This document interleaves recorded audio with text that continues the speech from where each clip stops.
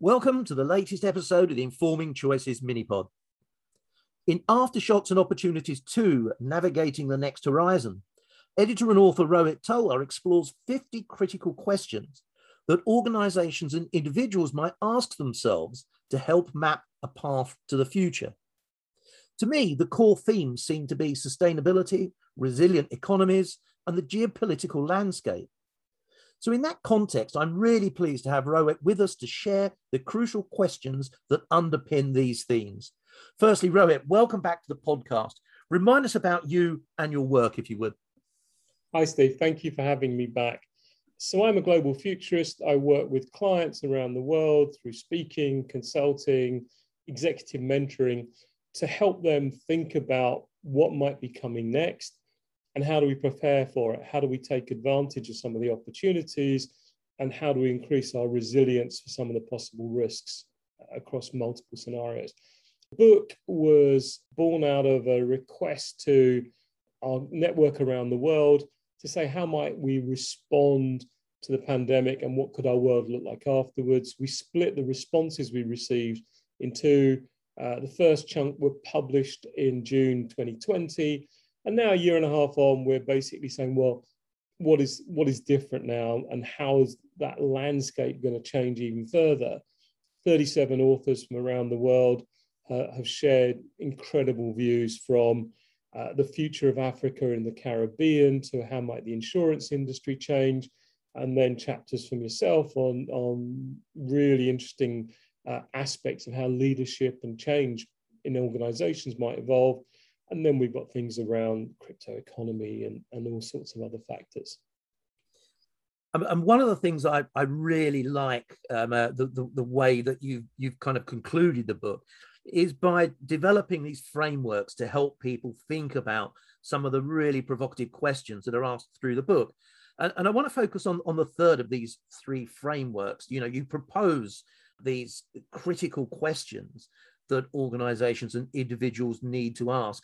And as I said earlier on, the three areas that particularly intrigue me: the sustainability, resilient economies, and the geopolitical landscape. So what kind of questions were you posing under the theme of sustainability? So around sustainability, what we know is that we have to accelerate the agenda. We know that the targets for zero emissions are just way too far out. The planet is telling us we need to act faster. So there were a lot of questions around our behavior and around how do we mobilize the organization, society, and individuals to take much greater responsibility for driving down not just our emissions, but also our energy footprint. How do we generate more and more of that from our home and the amount of waste we produce? And how do we start to build sustainability into everything, into all our decision-making, all of our planning?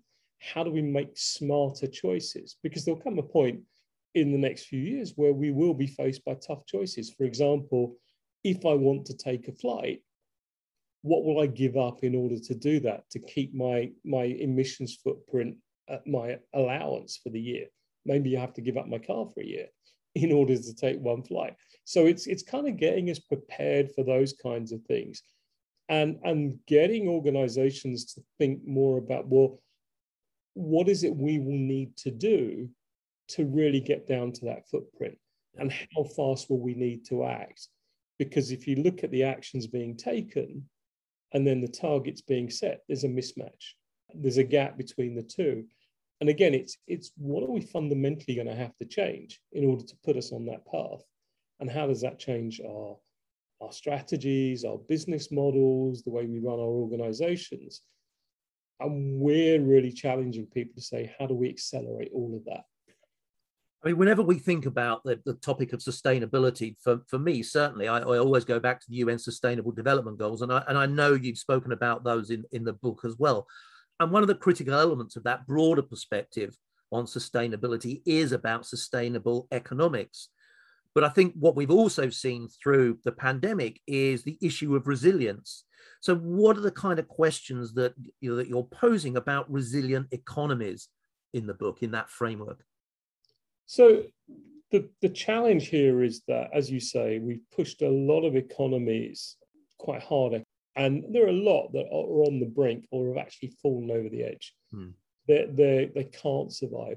They're not on our radar all the time, and in fact, much of the time, in a sense, for many. But they are effectively in this kind of category of weak or failing nations. So what do we do about them? What do they need to ask themselves in terms of how do we survive? And so this starts to raise questions about what is the ideal footprint for a nation going forwards? Do we have to merge some in order to create that critical mass? Do you have to bring some of these smaller nations together so that you only have one government ministry for economics, one transport ministry? You start to kind of reduce the costs, increase the efficiencies. And then it's, what support models will we need? What is it that we'll need from donors, whether it's international institutions like the World Bank and IMF, or from individual nations? And then it starts to raise questions about, well, what are the right support models for that? What is the best way of doing it? Do we give money in via international consultants and things who go and do it their way? Do we drop it straight into the economy? How do we avoid the risks of money being siphoned off en route? And do we start to move to a model where we, effectively a country adopts another? So, will Singapore adopt, let's say, Afghanistan, for example, and help it through economically to build up not just its economy, but also its institutions and those kind of things, but with a much closer one-to-one relationship? So I don't know what the right models are going to be, but we're asking those questions. And what do we need to do within the country to start to build resilient mechanisms for the future, localizing supply chains? How do we pick the industries we want to invest in? How do we up the skill level? And how do we get money flowing more effectively through the economy? And that really interestingly ties into things like, well, what kind of currency do we want? Look at El Salvador, and it's just made the choices of saying, we don't want to be tied to the US dollar, and we don't want to be tied to US political influence. So it's just adopted Bitcoin as legal tender and given $30 to every citizen in Bitcoin. And we'll see more and more of that as countries start to say, how do we take control of our own economic destiny? We might still take some help from outside, but how do we become more and more reliant on ourselves and therefore more and more resilient? I mean, one of the things I guess I'd observe over the course of the pandemic is this kind of almost transition through the period where we started with a health crisis, we moved to a social crisis, and we ended up with an economic crisis. So do you think that, part of building resilience is having a much more systematic view of the different factors that form part of developing resilient economies? Absolutely. So there's a lot of conversation going on around the UN at the moment of, does the UN need an Office of Strategic Risks where economic risks are one of the big things? Because we know that the current institutions, the current mechanisms don't work. We know debt is unsustainable. We know the derivatives market is unsustainable. Who knows, $2 quadrillion or more, which is way bigger than the global economy. And we know that the current system is quite fragile. And we have big winners and big losers.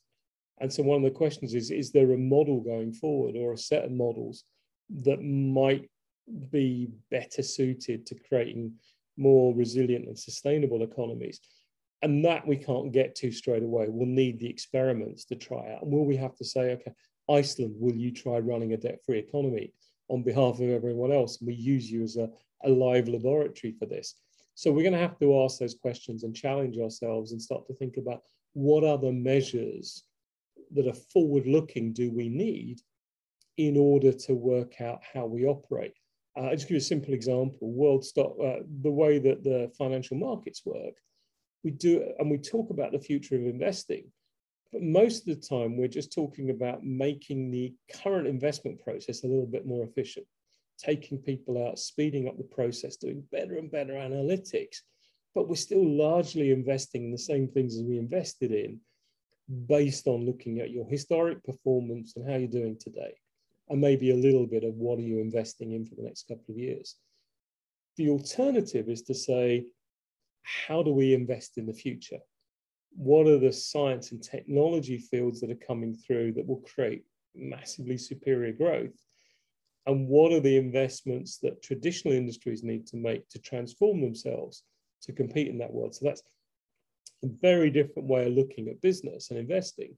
And actually the far superior returns come from investing in the future rather than investing in making the current system more efficient. So we've got to ask ourselves questions about, well, what models do we want and how do we improve those systems? And then, as you mentioned, the Sustainable Development Goals, there has to be a set of really quite challenging questions about, are we trying to make an impact on all of those things? Are we trying to move forward economically in a way that's sustainable? Or are we tacitly just accepting that we're going to leave a lot of people behind?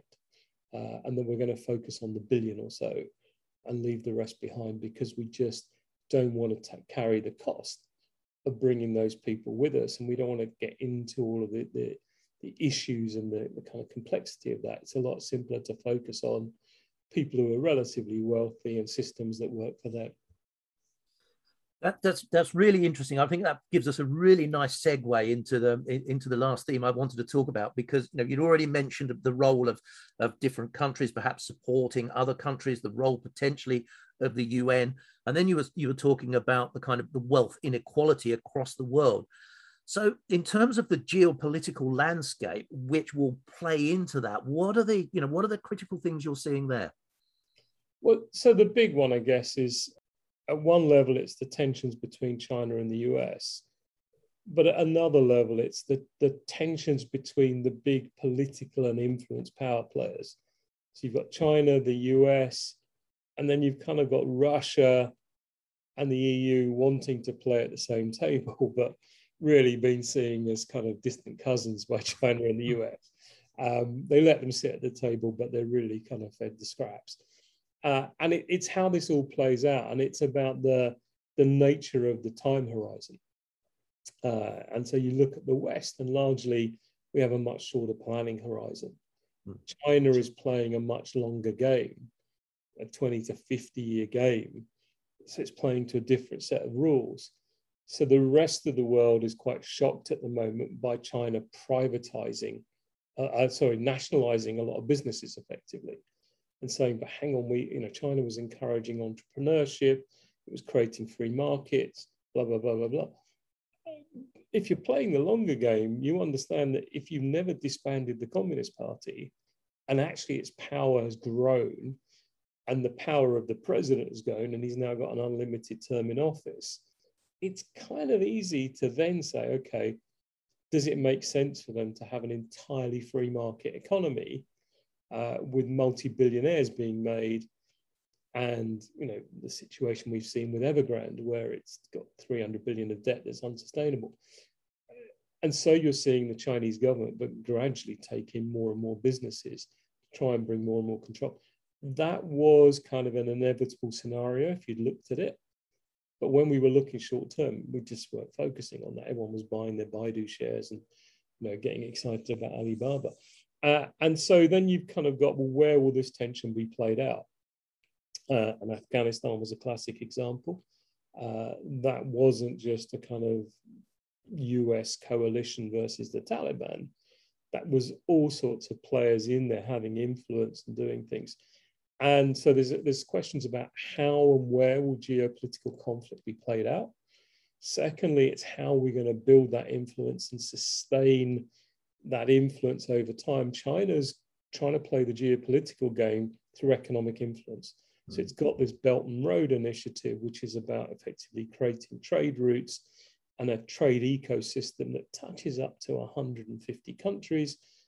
And everyone's guess about what the true value of that is. But let's say $5 trillion of investment going in from China, and then double that from local players and other institutions. That binds people in. That gives China the potential to kind of influence the political system, the decision making, its access to resources, and it's making everything political. And then you could easily see that being a platform for them taking their own digital currency, the digital yuan, into being the single global currency for 150 countries. And what you're seeing is that everything now starts to become part of the geopolitical agenda. So competition for leadership in key fields of science and technology is very politicized now. Everyone wants to lead in AI. China's investing 430 billion in order to create that leadership. And so in almost every domain you look at, whether it's genetics and synthetic and biology, whether it's new materials, whether it's green technologies, every one of those is not just an economic battleground now, it's a political one. And things like global institutions start to be impacted by this, because we start to say, well, do we have the right global institutions today? How do we tackle some of the issues that don't fall naturally into anyone? So climate change. Who's best positioned to deal with that globally? We have the World Health Organization. We don't have a World Climate Organization. International terrorism, we've really struggled to deal with that through the UN. And then you've kind of got the questions of countries like India and China who are saying, look, how representative is it for every country to have one vote at the UN when we have 1 billion plus people? Tuvalu has less than 20,000, but our populations have the same amount of votes. Surely the representation on these institutions should be proportional to population. For obvious reasons, no one wants that in the West, because China and India would then dominate everything. But then you start to say, well, you know, how will you structure the new institutions, and what new institutions will they create? So China's got, you know, the Shanghai Cooperation Organization, you've got ASEAN. Will they just grow their own power blocks and gradually usurp the authority of the other institutions? So this is all a fascinating battleground. And then just throw in one of the most interesting bits is, how do you resolve conflict in the future? Our conflict resolution solutions have kind of declined in power. And so maybe we're going to have to look elsewhere. And things like AI is being used in legal dispute resolution more and more. They're starting to analyze how it could be used to deal with humanitarian conflicts. And the question is, could we scale that and do the learning about solutions that do work, and start to have AI do more of the mediation in global geopolitical conflicts? Obviously, huge issues about whether the parties will agree to binding decision-making by the AI. What are the starting assumptions you use? How do you avoid bias? But there may be smarter solutions that don't end up with a lot of money, a lot of, you know, being wasted, a lot of land being negatively affected through conflict, and most importantly, a massive cost to humanity. So there are those kind of bigger macro questions about how do we resolve these things in a more humane and efficient manner going forward. I think that's absolutely fascinating. I love the later point you made there about conflict resolution as being a critical component of creating some kind of positive outcome from the current geopolitical landscape we're experiencing. So Rohit, that was absolutely wonderful. Thank you so much for that. Tell us, how can people learn more about you, learn more about the book? So you can find out more about our books and myself at our website, fastfuture.com. And if you want to know more about me, then you can find me on Twitter, LinkedIn, Facebook, and there aren't many Rohit Talwars out there, so it should be quite easy to find me. All the usual places. Rohit, thank you so much for your time. Thank you everyone for listening. Do let your friends and colleagues know about the Informing Choices mini pod, and I'll see you on another episode very soon.